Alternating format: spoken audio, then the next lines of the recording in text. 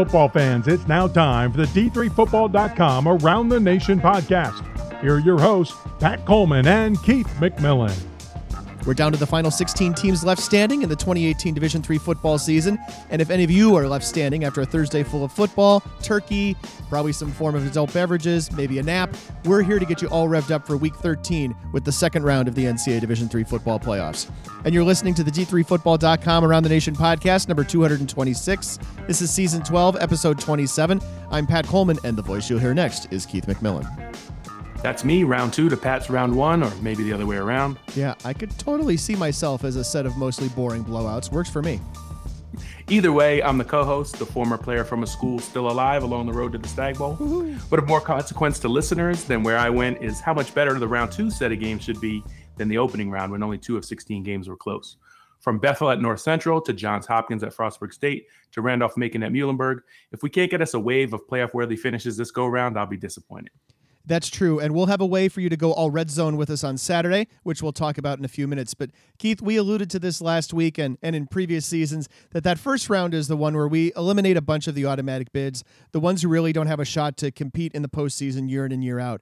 In the past decade, we have 3 conferences who have competed in Division III football for the entire decade and haven't won a single playoff game, plus we have one more conference, which is 1-9. So people talk to us all the time this time of year asking why those conferences have a ticket to the playoffs in the first place. And while you and I know that championship access is part of the entire philosophy of Division III, a first round like the one we had makes it much harder to defend. Well, I think you could make either case, right? You look at the St. John's Martin Luther score and you say that game maybe shouldn't have been played, but you look at what happened with Randolph-Macon and Muhlenberg and St. Norbert, all schools from conferences that they're not top 10, or at least most years they're not. The Centennial is a very good conference this year, and certainly Randolph-Macon, the upset over a top 10 team, to go into John Carroll and winning there, I think is a tally on the side of this is why we have the automatic bids, because an 8-2 team that lost a game in week 10 to a middling team from its own conference certainly wouldn't have been one of the first teams in if the whole field was selected at large. It may, we discussed this last week, maybe they were on 32, maybe not, but they got in. They earned their way to round two. Muhlenberg earned its way to round two. St. Norbert with a 31-7 win over Trine, which was ranked in the top 15 in the poll. All impressive wins in round one. And so, when you zoom out and you look at the 10-year status of the few conferences that haven't ever accomplished anything, it still makes it tough because first of all, every other conference has done something, and you don't want a committee to decide which year your Randolph-Macon is capable of pulling the upset, or which year your 10-0 team from your conference 10-0 is not good enough to get in the tournament. So you want to have the doors open to all those teams and then let round one and round two sort the teams out on the field. Maybe we have some listeners who aren't even old enough to remember this and in a way that blows the mind, but there was a college football time when everything was done by committee, and all the argument was let them sort it out on the field. Don't have polls and computer rankings or ratings. No disrespect to our friend Logan, but we wanted to be able to sort as much out on the field as possible. We've got the 5 weeks of playoffs. You get the 32 teams in. You let them sort it out. And look, after Saturday, 3/4 of the playoff field is gone. No matter how good a season they had, you only got 8 teams left out of that 32. So it's great to have these games. They're not always going to be exciting, especially in round one when the mismatches are so pronounced. But at the same time, I think as you sort the good teams from the others, you get a really good round two. You get probably a great round three. And from here, from where we sit now, I think we've got a handful of teams that could be really fun in the semifinals and national championship as well. Right, and one of the best things about this system is that nobody who is capable of winning the national title was left out. Nobody was left home who really had a chance to go and win 5 games and win the national championship. And you can't say that about the thing that's going to happen in January with all the scholarship players. Moving on back to this week, and I appreciate you dragging me out of my rant and pulling us back into week 2 a little bit. This is, of course, a week where we have let's see, some more teams traveling, right? Maybe traveling a little further distance. You have to plan everything around Thanksgiving and an opportunity to have a Thanksgiving holiday for not only the players on your team who are nearby, but the guys who are coming from much further to go to school. That also kind of throws a wrench into everybody's prep for this week as well. And if you think that the week one or the first round of the playoffs is kind of a whirlwind, preparation for this second round set of playoff games is probably even a little bit tighter. The whole thing is pretty bizarre because the rest of the world is leaving campus or work on Tuesday or half day Wednesday, driving or flying or going home somewhere to be with family on Thursday. Well, you'll be with your football family if you're a player or coach on Thursday. And, maybe some people go home or you go to a teammate's house that lives nearby for Thanksgiving.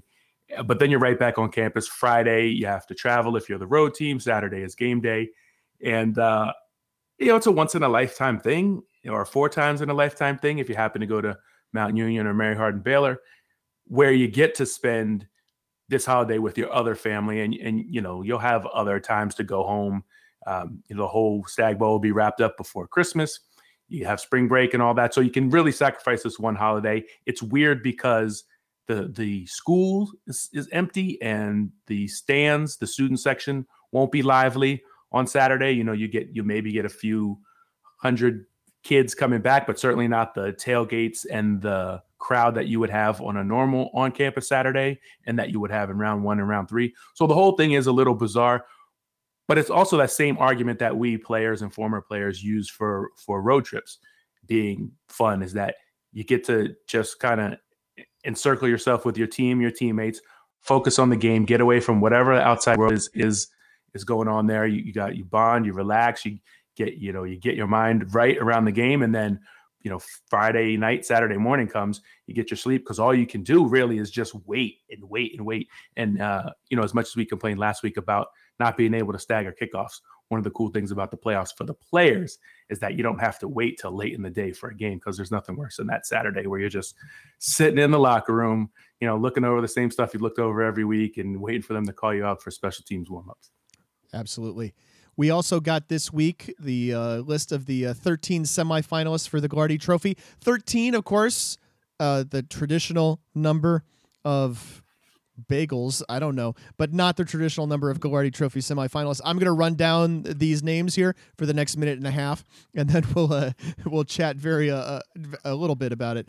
From Brockport, Joe Germinario, Kanan Gabley from Denison, Lee Anthony Reesnover from Eureka, Reese Childress from Hardin Simmons, Danny Robinson from Mount Union, Brock Rudder from North Central, Jackson Erdman from St. John's, Hayden Bowserman of Shenandoah, Nick Giorgio of Springfield, Lamar Carswell of Trine, Harry Henschler of UW Whitewater, Matt Seisha of Wartburg, and Eric Stevenson from Wheaton, Illinois. Keith, I know that you and I have not actually received our voting materials yet as of the time we're recording this, or maybe you have, but yeah, not true. It's in my email. I haven't opened it, but I've received it. I say I closed my email before we opened this up, and I don't have it yet, but I'm sure it will come eventually. Either way, I don't think you've had a chance to look at it, but from just kind of the list of names, I feel like if we've got 13 guys, other than the one notable exception, there we should have a really good candidate class here. Yeah, and I think though this past weekend in the postseason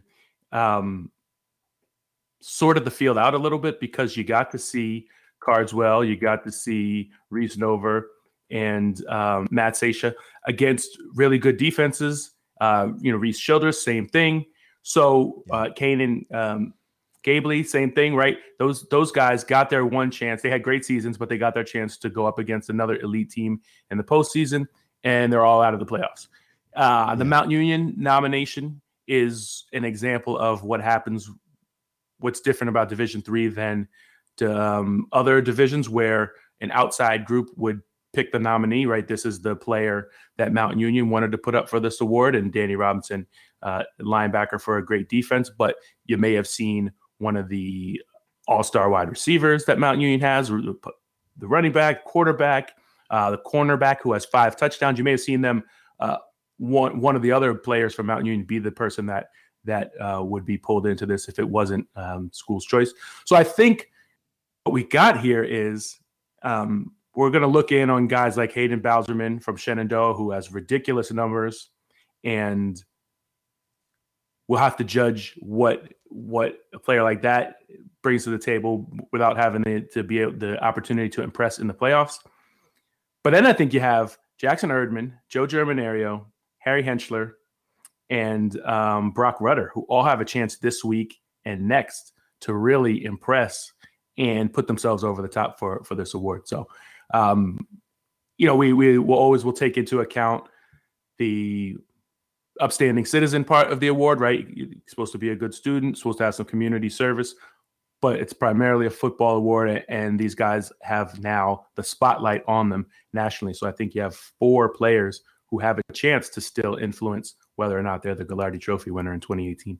I have 2 things in reaction to what you said.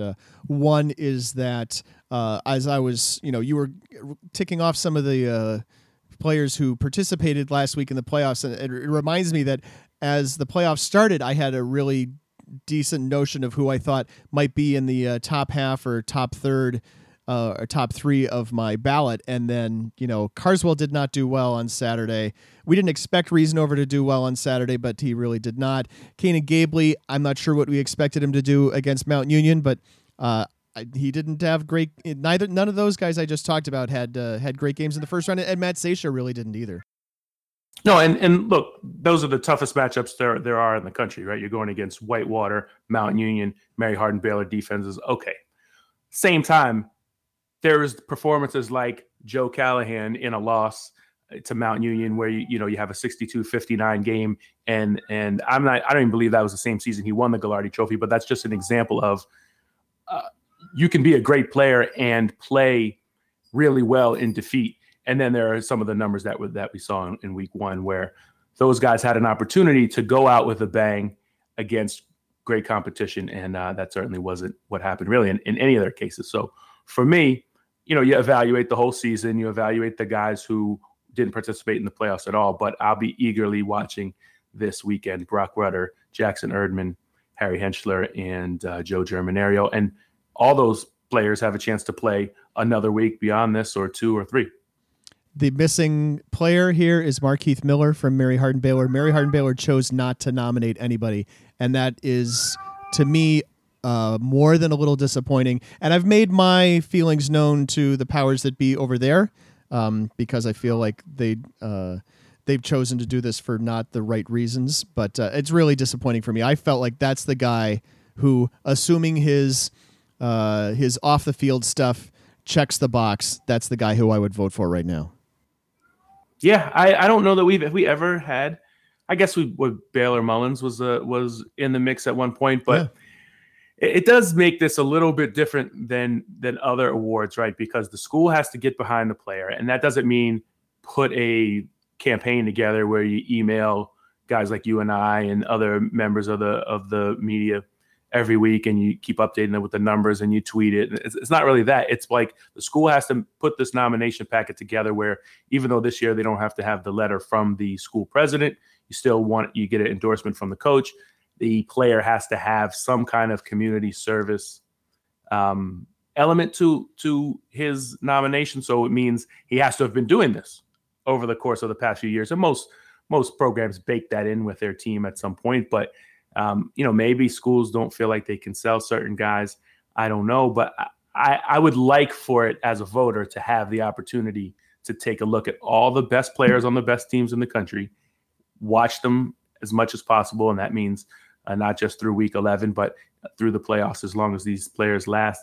And then, that vote, we get 3 playoff weeks really before we have to put the vote in. Mm-hmm. And so, it'd be nice to be able to factor that in and to not have players where you're like, that guy should be in the mix here, whether it's someone who's a sophomore or plays a different position, or because there's 2 guys on the same team and the school chose to nominate that guy, or because what you said, school just didn't nominate a guy. It does make it a little wacky, but that shouldn't take away from the guys who are up for it, which I think are actually a pretty good group.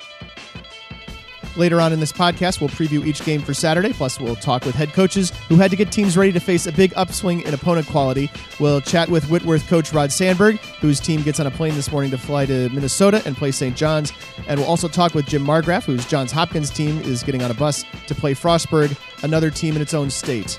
And then maybe we'll talk with Keith's cat. But before we do that, I'd like to take this time to mention that the D3Football.com Around the Nation podcast this week is sponsored by the D3 Football Bracket Blitz. We are doing a whip around. We're doing a whip around of second round games. Whip it!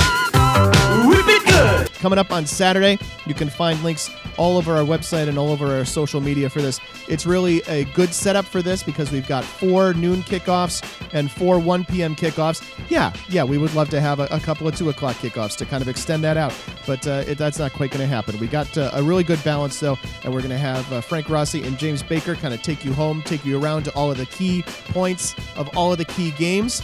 Thanks to the folks at the NCAA and the folks at Turner who are allowing us to do this for a second consecutive year, because that is something that they control the rights to, and we're super happy to have this thing to do.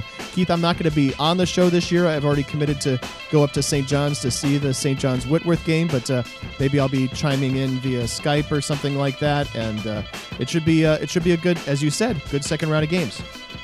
Yeah, and the better the games are, the better that Bracket Blitz show will be. But it's always cool, especially if you either don't have a school in the mix or if you place and your game is either over, out of hand, or whatever, and you want to know what's going on elsewhere. Now, this is the beauty of being in 2018. Pat, you and I have been on game sites where they would call each other, write the score down, pass the paper down to the guy with the mic, and they would announce it over the loudspeaker. And by that time, like 3 more touchdowns had been scored in the game, and nobody knew unless they had D3Football.com up on their computer. So now you live in a time where you can watch a couple guys who know what they're talking about, and Frank and James guide you through the games that are going on elsewhere, basically the same way you'd see it on television in another division. It's that same experience, and that's what you need and what you want. If you're again, you could be freezing in the stands at Muhlenberg, or you could be at St. John's and the Whitworth game is out of hand, and so you just want to see what's going on with who you're going to play next week. You got it right there in your hand. Assuming you paid your phone bill this month. When you're talking about the way things used to be done in the old days, my favorite kind of moment is the 2001 semifinals. You and I have just finished, I believe it's you and I, have just finished calling the St. John's game at Mount Union, and that was not a game in the terrible in the competitive standpoint. It was a pretty bad game. But there was this fantastic game going on down at Bridgewater. Rowan was playing Bridgewater, and once our broadcast is done, we kind of flip on over, load it up in the browser, and listen to the final seconds of Pat Cummings calling, this fantastic and then eventually discovered to be controversial finish of that Rowan Bridgewater game.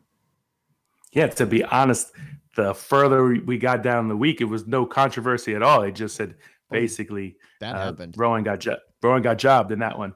And at the time, we didn't know it, or we didn't react fastly enough. And there was, stories swirling around whether Bridgewater was going to pull out of the Stag Bowl and all this stuff. But long story short, the clock stopped in that game. For those of you who don't know the history, on the play before the final play, Bridgewater threw a long bomb from midfield, completed it to the 1 yard line. The clock stopped before the quarterback let the ball go with 1 second left on this long bomb. So they get an extra play. They score the touchdown, the extra play. Rowan noticed it at the time, and their coach, who was known for being abrasive is not the word, but just a character, I guess, so maybe him complaining about this moment was totally justified of complaining about, the refs were blowing him off. But in 2018, maybe we'd have had all those camera angles right away, or maybe we wouldn't, but you'd at least, if you had the Bracket Blitz on, you'd have James and Frank going, what in the world just happened? Blah, blah, blah,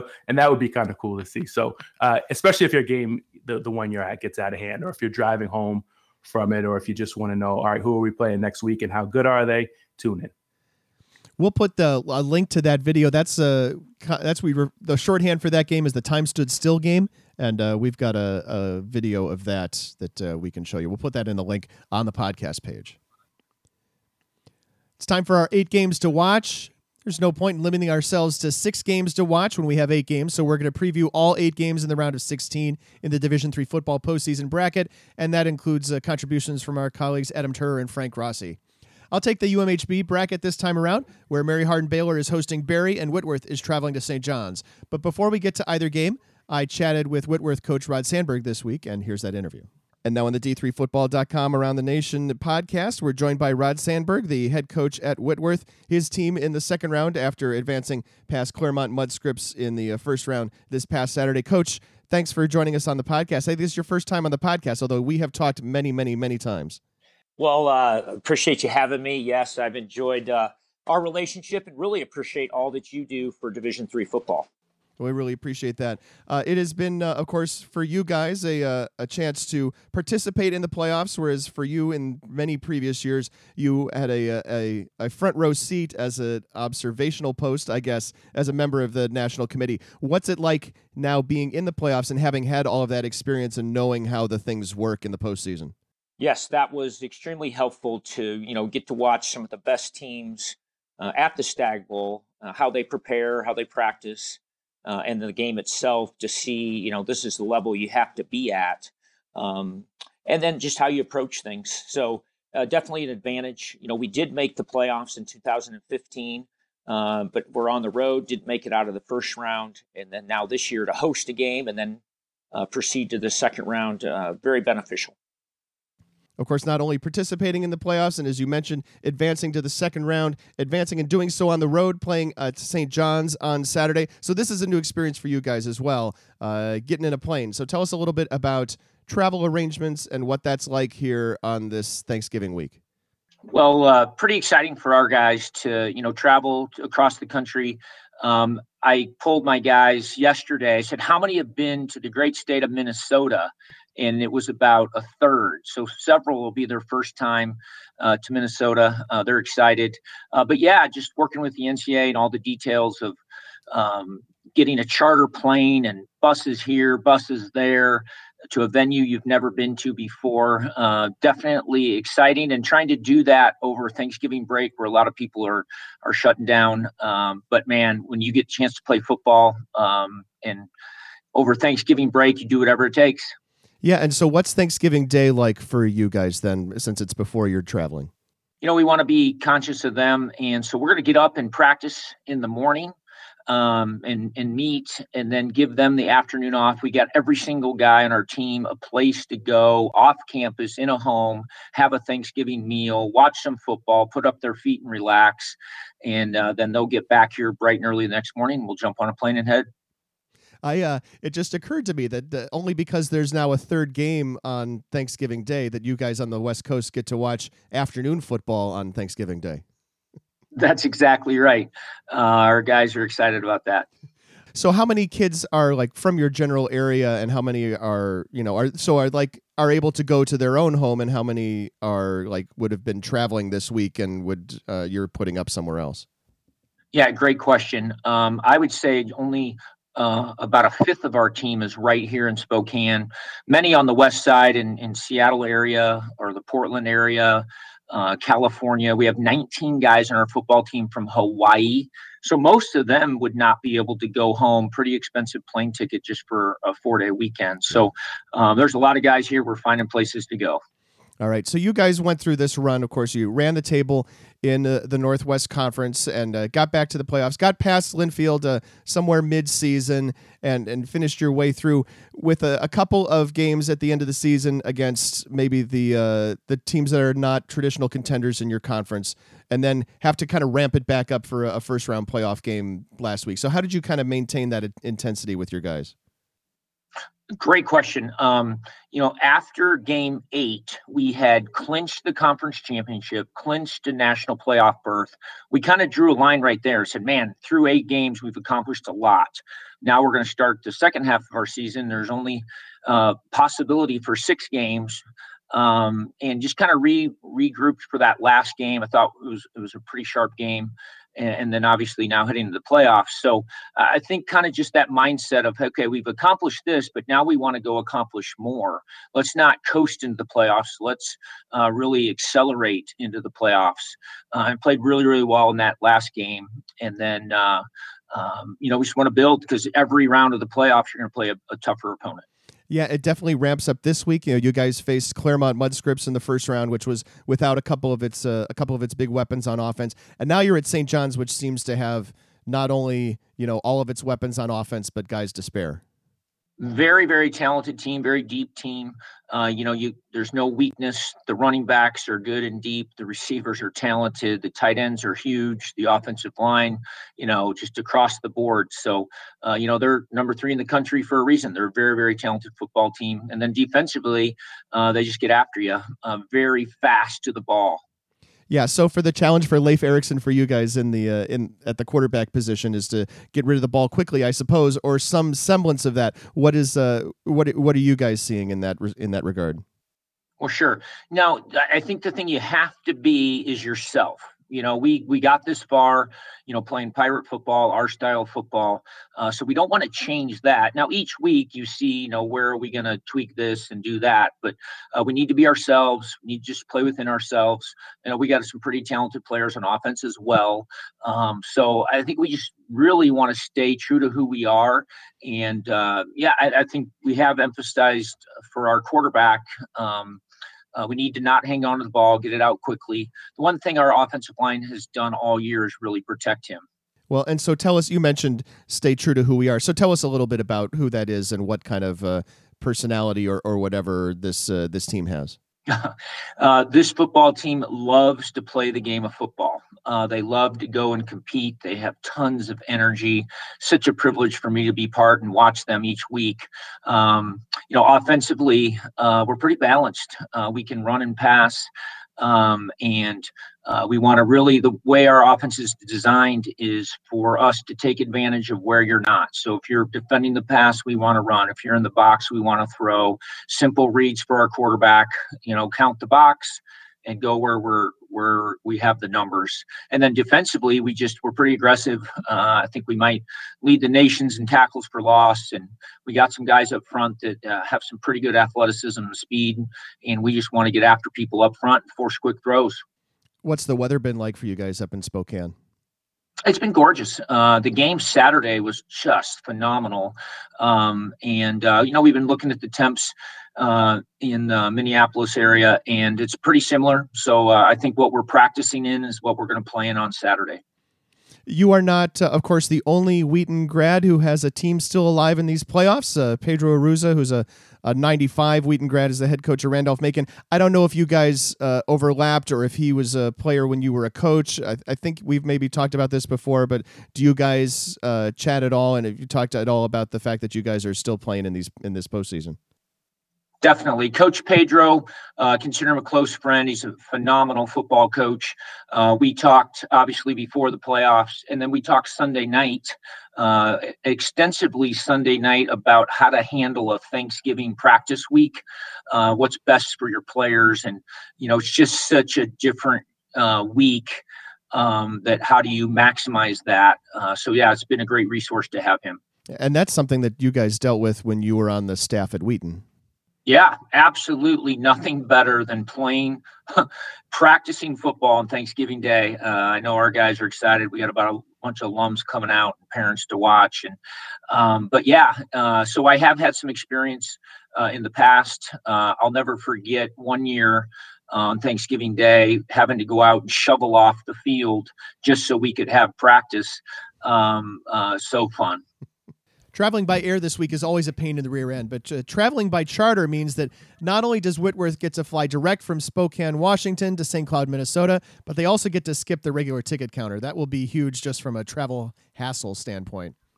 About this game between St. John's and Whitworth, Sandberg is correct in that the Johnnies have a lot of weapons on offense, that they're no slouches on defense either, and anyone who's looking at video of just the past 3 games isn't going to see much of Nathan Brinker, who was named the MIAC most outstanding defensive lineman, but missed the past 2 games and played sparingly against Hamlin the week before. With a non-conference game and an easily beatable first-round opponent, St. John's has been able to give him a couple of weeks of rest after his 16.5 tackles for loss and his 7 sacks in 8+ games. When you guys see my quick hits pick later on Friday, you'll know how I feel about this game on a more numeric basis, but I don't think this matchup bodes well for the Whitworth offense. On the flip side, Whitworth will be facing its best passing attack since the Chapman game and will need to get more than 2 sacks worth of pressure on Jackson Erdman. This will be a big challenge for Whitworth all the way around. In the other game, Barry is playing in the round of 16 for the second consecutive season, which is great for this young program, but the Vikings will be playing a team which is in the round of 16 for the 15th consecutive season when they travel to face number 2 ranked Mary Hardin Baylor. Barry is still learning what it's like to compete later in the playoffs, and while a late touchdown last year made their second round at St. Thomas look decent, UMHB probably has enough speed to make late scores a non-factor in this game as well. Even with the Crew's propensity to grind the clock if they get an early lead, I'll expect it to be tough for the Vikings to get enough points on the board. Backup quarterback Heath Birchfield got the start for Barry last week with Tate Adcock out because of injury. So if Adcock is not able to go, at least Birchfield isn't going in cold here in round 2. But the step up in opponent for Marysville's defense to UMHB's defense will be a challenge regardless of who is behind center. Joey Connors and CJ Stone have been pretty effective as a 1-2 combination in the backfield for Barry this season, although of late it's been more Connors. And of course, key will be slowing down the UMHB offense, especially a running attack, which averages 255.6 yards per game. Only half of that comes from standout Markeith Miller, as circumstances have allowed multiple guys to get reps, but Miller will be the focus of all the attention. Now to look at the UW Whitewater bracket, here's Adam Turer. In round 1, we saw what kind of difference time of possession can make. The North Central Bethel game will likely be decided by which offense holds the football longer, but there will not be an upset here. This is the most evenly matched game in the second round, at least based on the final top 25 poll of the season. The Royals, ranked number 11, have a ball control offense predicated on the rushing attack, led by freshman quarterback Jaron Rosti and sophomore running back Sam Gibbous. Rosti rushed for 150 yards and 3 touchdowns on just 10 carries in the round 1 rout of Wartburg, but he completed just 3 of 12 passes for 36 yards. Still, the Royals completed 50% of their third downs and 75% of their fourth down tries. They will need to be even more efficient in round 2 in order to keep Brock Rudder and the North Central offense sidelined. The Cardinals, ranked number 9 in the poll, have piled up more first downs than any team in Division III. They lead the nation in third down conversion percentage. The offense averages over 500 yards per game, and it's far from a one-man show. Rudder passes for over 300 yards per game, tossing 29 touchdowns to just 3 interceptions. On top of that, the deep rushing attack keyed by Ethan Greenfield, Dom Mahalo, and Terrence Hill posts over 200 yards per game on the ground. The Royals held St. Thomas's potent offense to just 15 points and 287 total yards in its Week 11 win to clinch a Pool C berth. They followed up that performance by holding Wartburg to just 248 yards and 14 points. Does the Bethel defense have another outstanding outing in its tank? If the Royals have to play from behind, can Rosti get it done through the air in addition to on the ground? North Central has the talent and experience to defeat any team in the nation, but has a perplexing 22-point home loss to rival Wheaton and 3 other close CCIW wins on its ledger. The second round, as usual, will be more entertaining than the first.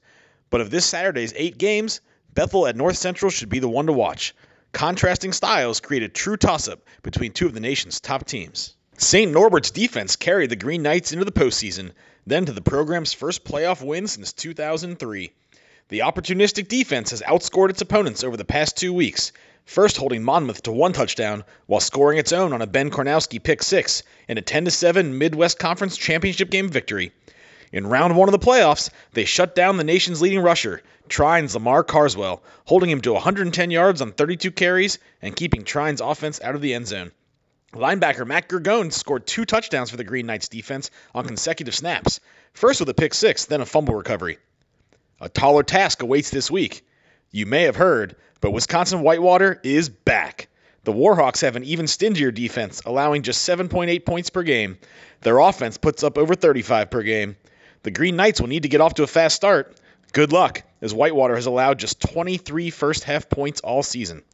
Pressure will be on the St. Norbert defense to stop the Warhawks' multifaceted attack. Even if they can succeed in slowing running backs Alex Pete and Ronnie Ponick, who have combined for 27 rushing touchdowns, they will have to stifle quarterback Cole Wilbur. The third-year starter is having his best season as a senior with a passing efficiency of 159.3. The Green Knights thrive on takeaways, getting the ball back 35 times this season and returning 8 of those for touchdowns. The Warhawks have turned the ball over just 12 times. St. Norbert has not faced an offense like this yet this season.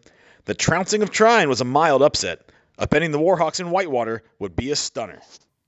I'm really looking forward to how that Bethel North Central game goes. As of the time of this recording, I haven't yet decided how my pick is going to go in Friday's Quick Hits. Keith, take it away on the Mount Union bracket. All right, let's quickly review. Mount Union beat Denison 60-0. Center beat W&J to advance 54-13. Those two teams will play each other. Randolph-Macon beat John Carroll 23-20, and Muhlenberg beat Delaware Valley 20-13. In the only two good games, close finishes of round one. And in the top right bracket, normally we wouldn't spend a lot of time on a Center at Mount Union matchup, but this has the potential to be intriguing because there are injured quarterbacks on both sides. Quarterback Jake Keeney, a sophomore, started for the number one ranked Purple Raiders in place of the injured D'Angelo Fulford in round one, and Center hung 54, partially with Tanner Young and partially without, in its first round game against Washington Jefferson. The Colonels have scored 40 or more points 5 straight weeks and seem to be peaking offensively at the right time. Defensively, if you read D3Football.com this week, you learned about Center lockdown corner Cal Llewellyn, who will have his hands full with Jared Ruth or Justin Hill or Cole Moxie or whoever he runs up against this week. Fulford's ankle injury might be the reason that Keeney gets the start again. He was pressed into duty in high school in Northern Virginia when the backup transferred just before the season, and the sophomore stepped in last week instead of Ernie Burks, who is not quite the same level of thrower. Keeney, however, is inexperienced, and he won't play as mistake-free as Fulford, but Mount Union's defense, save a 24-point outburst in week 7 or 8 against Ohio Northern, they've had no trouble with any offense it's faced all season. Cornerbacks Lewis Berry and Gabe Brown have been standouts. The versatility of safety Nick Brish matters, and the front six for Mount Union does what it always does. Makes it impossible to run, gets pressure on the quarterback. Center played both Tanner Young and John Walton last week, as we mentioned, in round one, and they'll need to score early to keep this close. Mount Union would love to get an early lead, then lean on its running game and defense to salt it away. When these two teams met in the 2011 second round, the 30-10 Mount Union final score was kind of underwhelming by their standards. And if Center only puts on 10 points on Saturday, I think we'd be similarly underwhelmed. Nobody expects Mount Union to lose here in round two, but the chances of it being a watchable game are greater than 0. Meantime, Randolph-Macon and Muhlenberg will battle for the right to play a watchable quarterfinal against Mount Union, most likely, in the feel-good game of the second round. Either a team that lost its second game of the season in week 10 or the team that was almost certainly the last into the playoff field will advance into the round of 8. We talked a lot in the Monday podcast about the type of team the Yellow Jackets are and how that played into their first round upset of John Carroll. So if you haven't heard that yet, go back and listen to it. But the Mules are balanced. They only have 15 turnovers in 11 games, and they don't give up many sacks. Offensively, they're able to throw the ball, run the ball. And the Yellow Jackets, they'll try to control the line of scrimmage and the clock as they lead D3 in time of possession with an old school mentality blended into a new school offense. The Mules, though, withstood a 13-0 deficit last week, came back to tie that game against Delaware Valley. They overcame a first quarter in which they only gained 14 yards. And then, of course, as we all know, especially if you listen to the last podcast, Muhlenberg returned an interception for a touchdown with 35 seconds to win on the road last week, and they should be much more comfortable playing a possibly less talented opponent at home. Thanks, Keith. We're going to move on to the bottom right-hand bracket, but before that, I had a chance to chat with Johns Hopkins head coach Jim Margraf. And now on the D3Football.com Around the Nation podcast, we're joined by Jim Margraf, the head coach at Johns Hopkins University. His team advanced to the second round on Saturday, getting past MIT by the score of 49-0. First of all, Coach, thanks a lot for taking the time. I know it's a compressed week and really busy, so I appreciate it. Sure, Pat. We appreciate all you do for Division III football. So suffice it to say that Johns Hopkins has really bounced back well from that Susquehanna loss way back in week 2. Yeah, our guys have played well, and we've been in those situations before. We played a very good team. We made a few mistakes during the game. They played very well. And we had a short field goal at the end that we missed. So I think our guys saw that every team in our conference is a challenge week in and week out, and that we had to clean up some of the things that we were doing. And we've played very well since. So we've had a couple of tough games, but at this point, we're certainly happy to have won our conference, got the automatic bid, and be in the playoffs. Earlier this season, you told Adam Turr that the reward for winning a big game is you play in a bigger game the next week. And that kind of truism doesn't get any more accurate than it does at this point of the season, does it? Sure, and I said that throughout the season, and obviously when Muhlenberg came down here, we headed to that game. That's been a huge game the last few years, and no different this year. But you can't, after you drop one early in the year, you can't lose. And at this point in the year, it's great to make the playoffs. The only bad thing is only one team finishes their season with a win. So you get to that win or go home attitude, and it's exciting. So our guys have been focused and locked in, and certainly when you get to the final 16 teams in the country, you've got some terrific opponents out there. Yeah. Is it something where you wish you might have had like a stronger test to prepare you for Frostburg on Saturday, or is it a situation where maybe you're more glad for the chance to rest your starters for a bit in the first round game? No, we've been in those games throughout the year. We start off with Randolph-Macon, again, had Susquehanna, Muhlenberg, F&M. There's a lot of teams in our conference that are very tough, and I feel our guys they've taken each game as its own entity and really have prepared for it. So we're hoping to be a little more healthy than we've been the last few weeks, and we've got a huge challenge this week with Frostburg. Yeah, I know it's early in the week as we record this, but what have you seen from Frostburg so far in scouting that you want to be sure to address? A lot of times it's just how you match up with certain teams, and they're good all the way around. One, they're well coached. I think they do a really nice job with their schemes for the talent that they have. That they really highlight some guys that are very, very good. But the thing that jumps out at you, they're very fast on defense, very aggressive. Offensively, they got some playmakers. Their quarterback's excellent. So it's going to present a lot of challenges. And like you say, it's early in the week for us too, as we try to put this plan together. But it should be a great game. We're excited to head out there and see what we got. And you guys are playing on Thanksgiving weekend for the 6th time in the past decade. What are these weeks like for you and your players with all the extra things that go around the holiday? Yeah, it's a challenging situation to manage, and it's certainly a lot easier when you're at home. But a lot of our guys, live not too far away, and we have a lot of guys from all over the country too. So, people head out. We'll make sure they get some time to spend with their families on Thanksgiving. And Frostburg's not that far away, so I think it'll work out fine. But we try to reduce practice a little bit. The roster's not as big. A lot of our guys have gone home. We want to stay healthy at this point too, and you don't need to practice with the same intensity as you did early in the year, but you still need to practice with some intensity. So I think we've got this mapped out pretty well. We've done it for a number of years now, and we're excited about the second round and excited. It's great to be playing football around Thanksgiving. That's for sure. And you raise a question that makes me wonder. So, out of your roster of 100-plus players, you can only dress 58 on Saturday. How many guys then do you have practicing in a week like this? There's a few guys that'll stick around, but it's not much more than that 58. We'll probably have 65 guys here. And our roster might change during the week depending on our opponent and who's healthy and things of that sort. So again, practice changes us greatly from what we do during the season. But we've been through this for a couple of years now. We're comfortable with how we're moving forward. Is that different on the non-holiday week, like in the week preparing for the first round matchup game? Would everybody be participating? Yeah, it's completely different. Yes, everyone practices that week, and you can do exactly what you've done the entire year. So this is a little bit different. Like I said, too, with some of the guys will probably travel home to see their families and bring some of their teammates with them. Some guys will stick around and they'll come out with me on Thanksgiving Day for a little while. Some guys just want to really hang around, study, and rest a little bit. But again, we've done this for a couple of years now, but it's very different. It's very different from the weeks we've had previous. Tell us a little bit about David Tomorrow as a quarterback. Now, what's he improved on here in his second year as a starter? What's he doing for you guys right now? He's improved in so many ways. I mean, he was a very good player as a sophomore. He won the job last year in the very first game versus W&L. We thought he'd throw like 12 or 14 times. I think we ended up throwing almost 50 or 60. So, he's used to having to carry us a little bit, but he's gotten better and better. He's gotten physically stronger. I think he's got great command of our offense right now. He and our offensive coordinator, Greg Cabrera, are on the same page.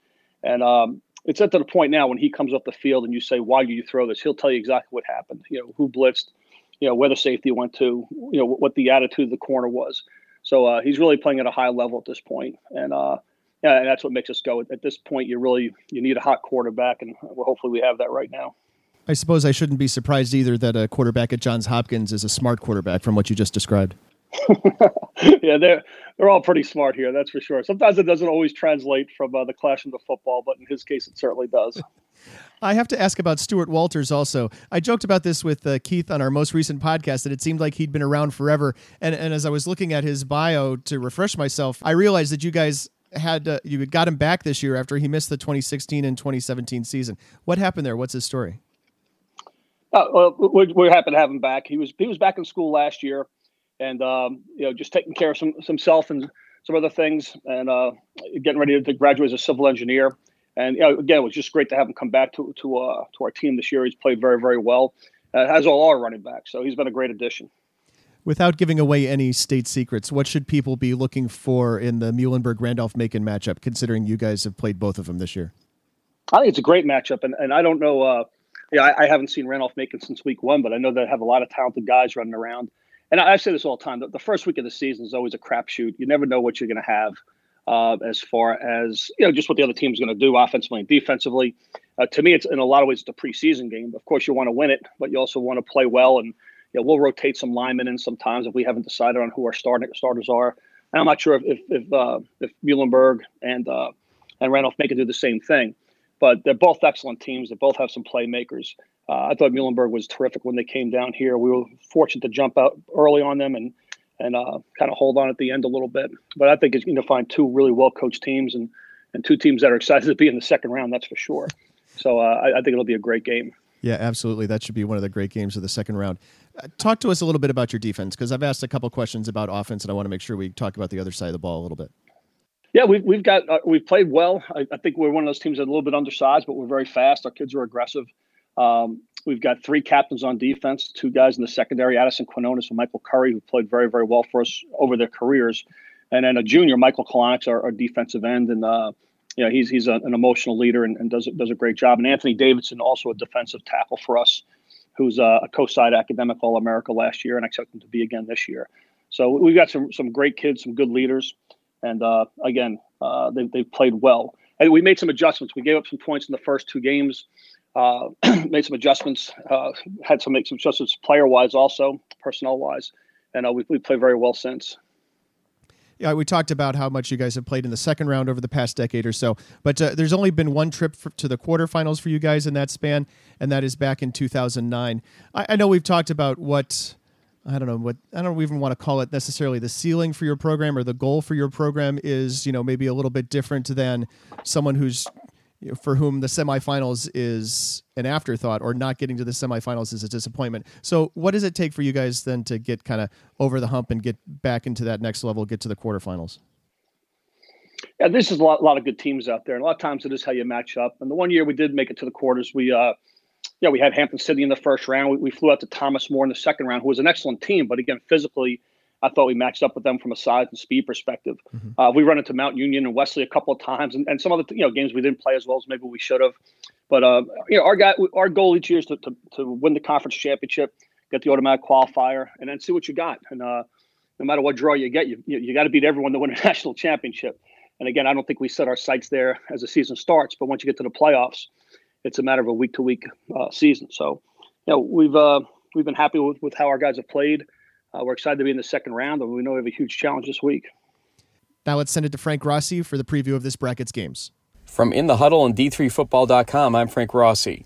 A year ago in the second round of the NCAA playoffs, 5 East Region teams still survived heading into Week 13. This year, there are just 3 East teams left as RPI visits Brockport and South Region Johns Hopkins visits Frostburg State. First, in the Battle of Maryland, it's a matchup of one of the best offenses in the nation against one of the best defenses in the nation. The Blue Jays are number 1 in the nation in total yardage, averaging over 560 yards per game, with David Tomorrow throwing 31 TD passes over 11 games. Yet the Bobcats have averaged allowing just 252 yards per game, placing them 15th in the nation. Both teams have blown out most opponents this year, with Johns Hopkins having an average point differential of 34 points and Frostburg owning a differential of over 27 points per game. Blue Jays head coach Jim Margraf stated on this podcast that he sees a very fast defensive team and a very aggressive offensive team when he watches Frostburg. That likely accounts for their plus 12 turnover margin this year, and their defensive speed could surprise a Hopkins team that is just plus 2 in 11 games in that category. But Frostburg State head coach Delane Fitzgerald this week called tomorrow the D3 version of Tom Brady, as the Blue Jays have averaged over 350 passing yards per game. If Tomorrow doesn't make mistakes and completes his passes, the Bobcats could be put back on their heels early and often in this game. The weather could force more dedication to a running game by both teams, as the forecast Saturday calls for freezing rain, some wind, and a high temperature of 38 degrees. Both teams have averaged nearly 200 yards per game on the ground this year and allowed about 115 yards. This matchup is one of the most intriguing games this weekend as, on paper, the visiting team seems to have an edge. But we may learn just how good the Centennial Conference is compared with the NJAC as their respective frontrunners will go at it in a game that might be considered a coin toss heading in. On the top half of the bracket, the Battle of New York between RPI and Brockport appears a little less balanced. Brockport has gained an average of 511 yards per game compared to RPI's 371. The good news for RPI is that Framingham State gained 453 yards of offense against Brockport while scoring 27 points on the Golden Eagles. The bad news? Brockport's defense gave up just 3 rushing yards, and defensive backs Rashad Baker and Carl Robinson, who were injured early in the Rams game, and Jake O'Connell, who was injured in the Utica game, are all expected to be back in the secondary for Brockport. Even worse news for RPI is that wide receiver Tyree Brown may be back in the lineup to give quarterback Joe Germinario one of his favorite targets back at just the right time for the Golden Eagles. Germinario has accounted for 34 touchdowns this season, including 8 on the ground, while George Marinopoulos of RPI has 15 passing TDs. Again, the weather in Brockport could provide an X factor that could help RPI tame the Brockport offense. The high temperature should be 41 degrees, but a rain and wind mix could make throwing the ball a little tougher than normal. RPI is no stranger to playoff challenges, with the Engineers in 2017 losing to Wesley on the road 45-27 despite holding a lead midway through the second half on the Wolverines. They'll need to capitalize on that experience to have a chance to defeat the number 3 team in the country Saturday, but their offense will need to overachieve after averaging just 29 points per game this year and heading into a game in which the Brockport defense has given up just 9 points per game. On paper, the advantages line up repeatedly in Brockport's favor, but as wise men often say, there's a reason we don't play football games on paper, and Brockport will be in for a challenge against one of the most consistent defenses in the East this season. These teams, despite both being located in New York, haven't played each other in 32 years. Now, Germinario gets to face a school he lived just a few minutes down the road from growing up, with a trip to the quarterfinals on the line. Back to two guys who should release a new podcast every day, Pat and Keith. I do not get paid nearly enough to do this every day. Besides, I might soon be doing a podcast about water filtration or something. If you're super, super curious, you can watch my LinkedIn profile. Time for On the Spot. All right. I want you to tell me who will be the individual passing and rushing yard leaders in Week 13. Individual passing and rushing yard leaders in Week 13. Ooh, what if it was the same guy? No, I don't know. Man, this is good because there are really a lot of great passers left. In fact, every game, I'm just glancing at this, every great game has a great passer. Maybe not the Whitewater St. Norbert game, and we don't know if both backups will be getting the majority of playing time in Mount Union Center, so I'll rule those out for the leading passer. I would like to say Brock Rudder, but I don't know. I mean, personally, I don't know what the quick hits breakdown is going to be, but I think Bethel could be a road favorite in that game. Mary Hardin Baylor probably won't pass all that much. It's basically to talk myself into Connor Cox or David Tamaro from Frostburg and Johns Hopkins, and that game could very well be a shootout. Joe Germinario from Brockport. We haven't really said a lot about the Brockport RPI game, but that could actually be one of the pretty good games as well. And then you got to love Jackson Erdman. And I think I'm going to go there for passer because what's the stat? Like last 6 quarters he's played is 13 touchdowns, something like that. And he didn't have to play a whole lot against Martin Luther, but he's basically not just peaking at the right time. He's on fire lately. So I think I'll go there for passer, and I'll go Josh Petroselli for rusher for Mount Union. I think Mount Union gets ahead in that one early and then would like to just play defense and run the ball and not put too much on Jake Keeney. Now, if D'Angelo Fulford plays, you can wipe the slate clean on that, and we can run it back and pick another back. And in that case, I'd probably go with I like Alex Pete a lot from Whitewater, and I'm really waiting for him to have a national breakout game. People who watch the WIAC and who watch Whitewater know who he is. I think St. Norbert as well as they played last week, and they've played WIAC competition already this season, so it's not they're not completely out of their league, but I don't think I would not be surprised if Alex Pete has a huge game, 150 or more against St. Norbert. Do I need to put you on the spot? If you'd like, I understand from last week that this is how we do this in the postseason. True. Actually, we've done this every week. Well, I'm going to steal from last week and just make you rank the games in order of, let's say, watchability. Okay. Rather than closest. I guess the way to judge it when we go back and judge this next week is going to be closest final score. But you can take liberties with watchability however you want. Just there are 8 games. We got the bracket blitz. Yep. So you could go back and forth on all of them. But if you didn't have a team, if you weren't going to one of these games, but you were interested, what would you advise people to watch? First, start with the 8th, the least most exciting game, and then come to the most exciting game. Okay, I have totally determined on who my most exciting game is, but I think I just start at the bottom end. That I'll start with probably the UW Whitewater St. Norbert game might be the least watchable. The issue being that I don't know if St. Norbert's going to put up enough offense to make it interesting.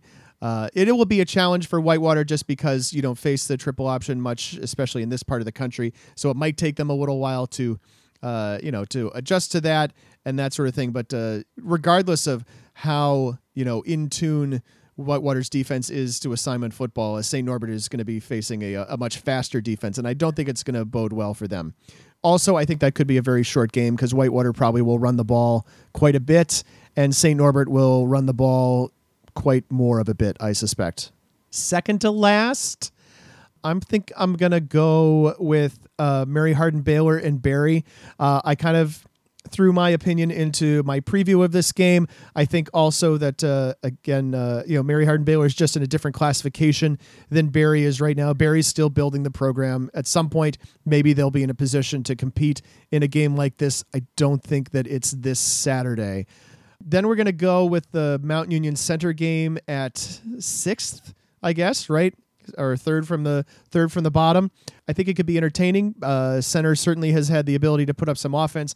If I had the time to just sit down and watch that game, I would be interested to see, like you mentioned earlier, what Cal Llewellyn does, who they match him up against, that sort of thing. Is it something where, when they throw a bunch of those short dump offs to Jared Ruth, that Jared Ruth turns into, 6 catches for 209 yards, is that something that Llewellyn takes away? Or, does that sort of thing, or who they match him up against. I think that's the most interesting facet of that game, not to mention who plays quarterback for either team. I agree. Next, I think I go with, now we're getting into games that are going to be pretty good. RPI at Brockport is probably the next one up, or the 5th one. I think that, although I think that RPI has a good shot to compete in this game, it's not a good enough chance for me to put it in my upper tier. Then I'm going to go with Whitworth at St. John's is probably the 4th most watchable, which, I'm going to go to that game rather than another game, which is in relative driving distance. And I'm about to deem more watchable, which is Bethel at North Central. I'm interested about the Bethel at North Central game because Bethel has done some things very, very well. They've played very well defensively over the course of this season.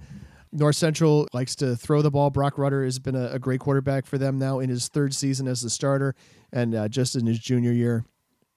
Now I'm left with the two that will be over by about 2:45 or so on Saturday afternoon. I think Randolph-Macon at Muhlenberg is the 2nd most watchable, and I think Johns Hopkins at Frostburg is by far and away has the greatest potential to be entertaining and just to be a lot of fun to watch. I don't know what the weather will be like, but you remember that there was snow on the ground in Frostburg last week, so that could potentially be a factor. It's up in the mountains a little bit. I was at Frostburg for a game that had snow in May. I was up there for a baseball game back in the 90s, and it snowed during that game because that happens in the mountains. But I think that's going to be a super interesting, hopefully it's a back and forth kind of game, that Johns Hopkins at Frostburg State game. So that's kind of where I'm leaning and how I would rank the order of those games.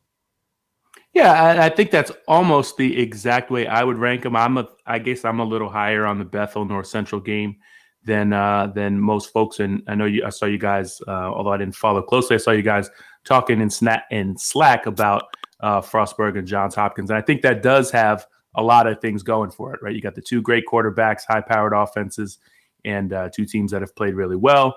all season. Johns Hopkins coming off a fairly easy 49-0 first round win. But the thing I like about it that this adds a little bit to it. We talked earlier on the pod about how these Thanksgiving crowds can be a little lackluster. Well, Johns Hopkins is in Baltimore. Frostburg is in Western Maryland, but not too bad of a drive. So I think you get a pretty good crowd on both sides out there, and you're going to get a shootout. We actually have a few games where you could get some decent representation from the visiting side. RPI folks can get to Brockport, although those aren't really super close places in New York. Center is in Kentucky and can get to Ohio, although, again, Mount Union is in the upper east part of Ohio, so the Northeast, that's what they call it, huh? That's the geographic term. It's not a short drive. It's not like just going over the river to Cincinnati, but Center folks can get to Mount Union. St. Norbert and Whitewater, again, pretty far apart in Wisconsin, but can make the drive, and then Bethel at North Central. So I think we'll see a good couple of road crowds, and then Randolph-Macon folks right on I-95, maybe shoot over, 83 that takes you into Allentown. So you'll see some road folks there too. So I think actually one of the cool things about the way the committee put this thing together is we didn't think the matchups were super in round one, but now you get round two where not only are the games good, but you'll get a chance to have some decent crowds at these games as well. There's not much of a spot check to give you off of last week. We didn't really do any predicting out of those games. So we'll just skip ahead to scoring quick hits. Quick hits, of course, are a weekly Friday look at the upcoming set of games. We have 6 people who predict here in the playoffs, not only the outcome of the first round games, but also the scores. We score them basically in terms of wins and losses. I'm just going to be right up front and say I took some chances and I screwed the pooch. Poor pooch. I'm sorry. That's probably not even the best way to say that. I went 12-4. Keith went 13-3. Everybody else is smarter than us, as Adam and Ryan got 15 right.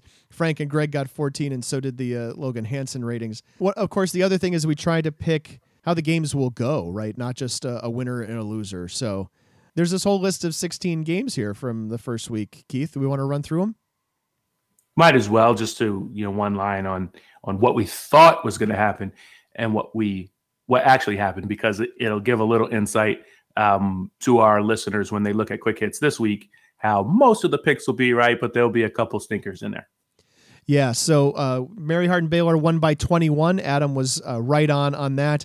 Barry won by 31 points. I was the outlier in that I picked Barry by 25, and that was the closest. St. John's by 78. You could kind of just name the margin there. Adam predicted it would be by 63, but we all predicted it would be a high-scoring lopsided game.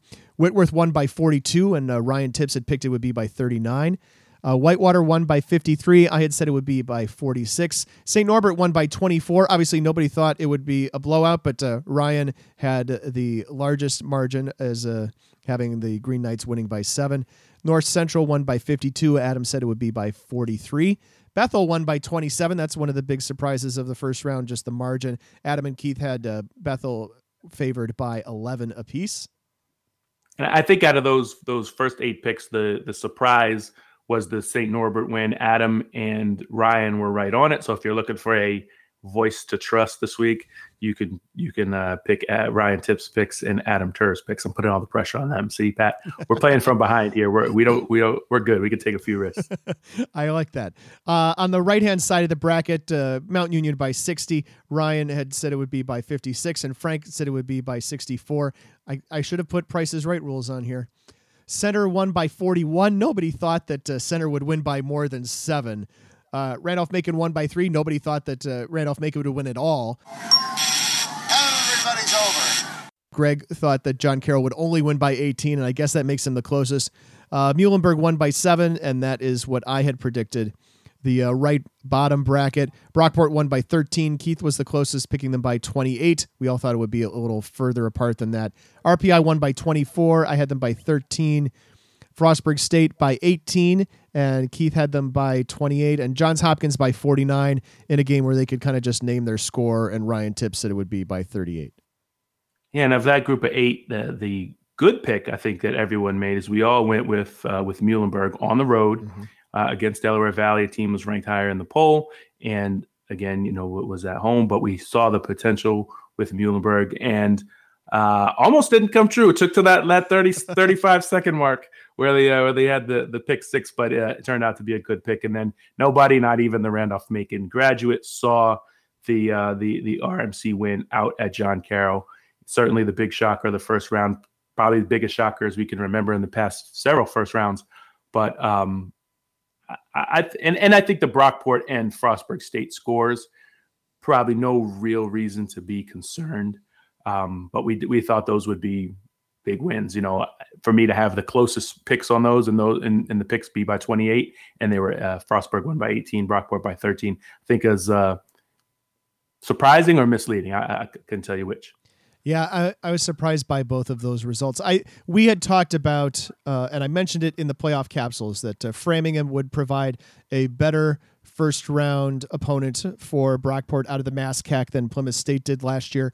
I didn't expect it to be a two-score game. It only got to be a two-score game, of course, at the end. I'm also surprised by Frostburg State only beating Western New England by 18. And I heard Delane Fitzgerald's post-game interview, the Bobcast, they call it. It's their podcast with all the head coaches at Frostburg State. And I thought that maybe that was another instance where his team doesn't come out fired up. And he said that in the post-game news conference. And I'm just repeating what I said on the Monday podcast. So go listen to 225, because this is 226. And you can see 227 is next week. You have to pull a drop from Marla Maples and Jackie Harry. You know it's coming. You know it's coming. You can see, speaking of what's coming, you can see quick hits on the website by noon on Friday, and we'll have the predictions of all of those 8 games that we just talked about. And this was D3Football.com Around the Nation podcast, number 226, released on November 23rd of 2018. Thanks for listening, and keep an eye on our coverage this weekend, especially the Bracket Blitz. You got to watch that, because I know it will be on my screen even when I'm in the press box at St. John's. Also, make sure I get there an hour early so that I can get all the noon kickoffs. Let me stat boy myself before it's too late. It's Marla Gibbs, man. Marla Maples was one of Donald Trump's wives. It's hard to keep track. If you like our podcast, please consider rating it at Apple Podcasts, Google Podcasts, Spotify, wherever you get podcasts. We're trying to get into iHeart. I don't know why they have this big thing about, we have all these podcasts, but you have no real way for us to submit our podcasts. So that's unfortunate. Regardless, give us a rating somewhere. That will help other fans find it. You can also leave comments for us on the blog page or hit us up in Twitter. We'll talk about that in a minute. The executive producer of the D3Football.com Around the Nation podcast is Pat Coleman. Production assistance provided by Dave McHugh. Our theme music is by DJ Mentos, and you can find him at djmentos.com. Thanks to our correspondents, Adam Turr and Frank Rossi, plus our guests, Jim Margraf and Rod Sandberg, as well as sports information directors Ernie LaRosa and Steve Flegel for their time on this edition of our show. And of course, thanks to the creator of Around the Nation on D3Football.com and my co-host, Keith McMillan. You can reach us to talk more about Division III football on Twitter using the D3FB hashtag. I'm at D3Football, and Keith is at D3Keith. We have a message board devoted to Division III sports. Did you know? Join the conversation by registering a post at D3Boards.com. Also, you can follow D3Football.com on Facebook. Man, I lock the door at the top of the steps every podcast. So for 220, whatever, however many of those have been done in this house, I must have went up there right before we started and left it cracked. Cats are crafty, man. But she might have just opened the door with her paw. She had opinions on the Mount Union Center game. We all have opinions on the Mount Union Center game. She said, "Take the Purple Raiders and the points." Thank you so much, everybody.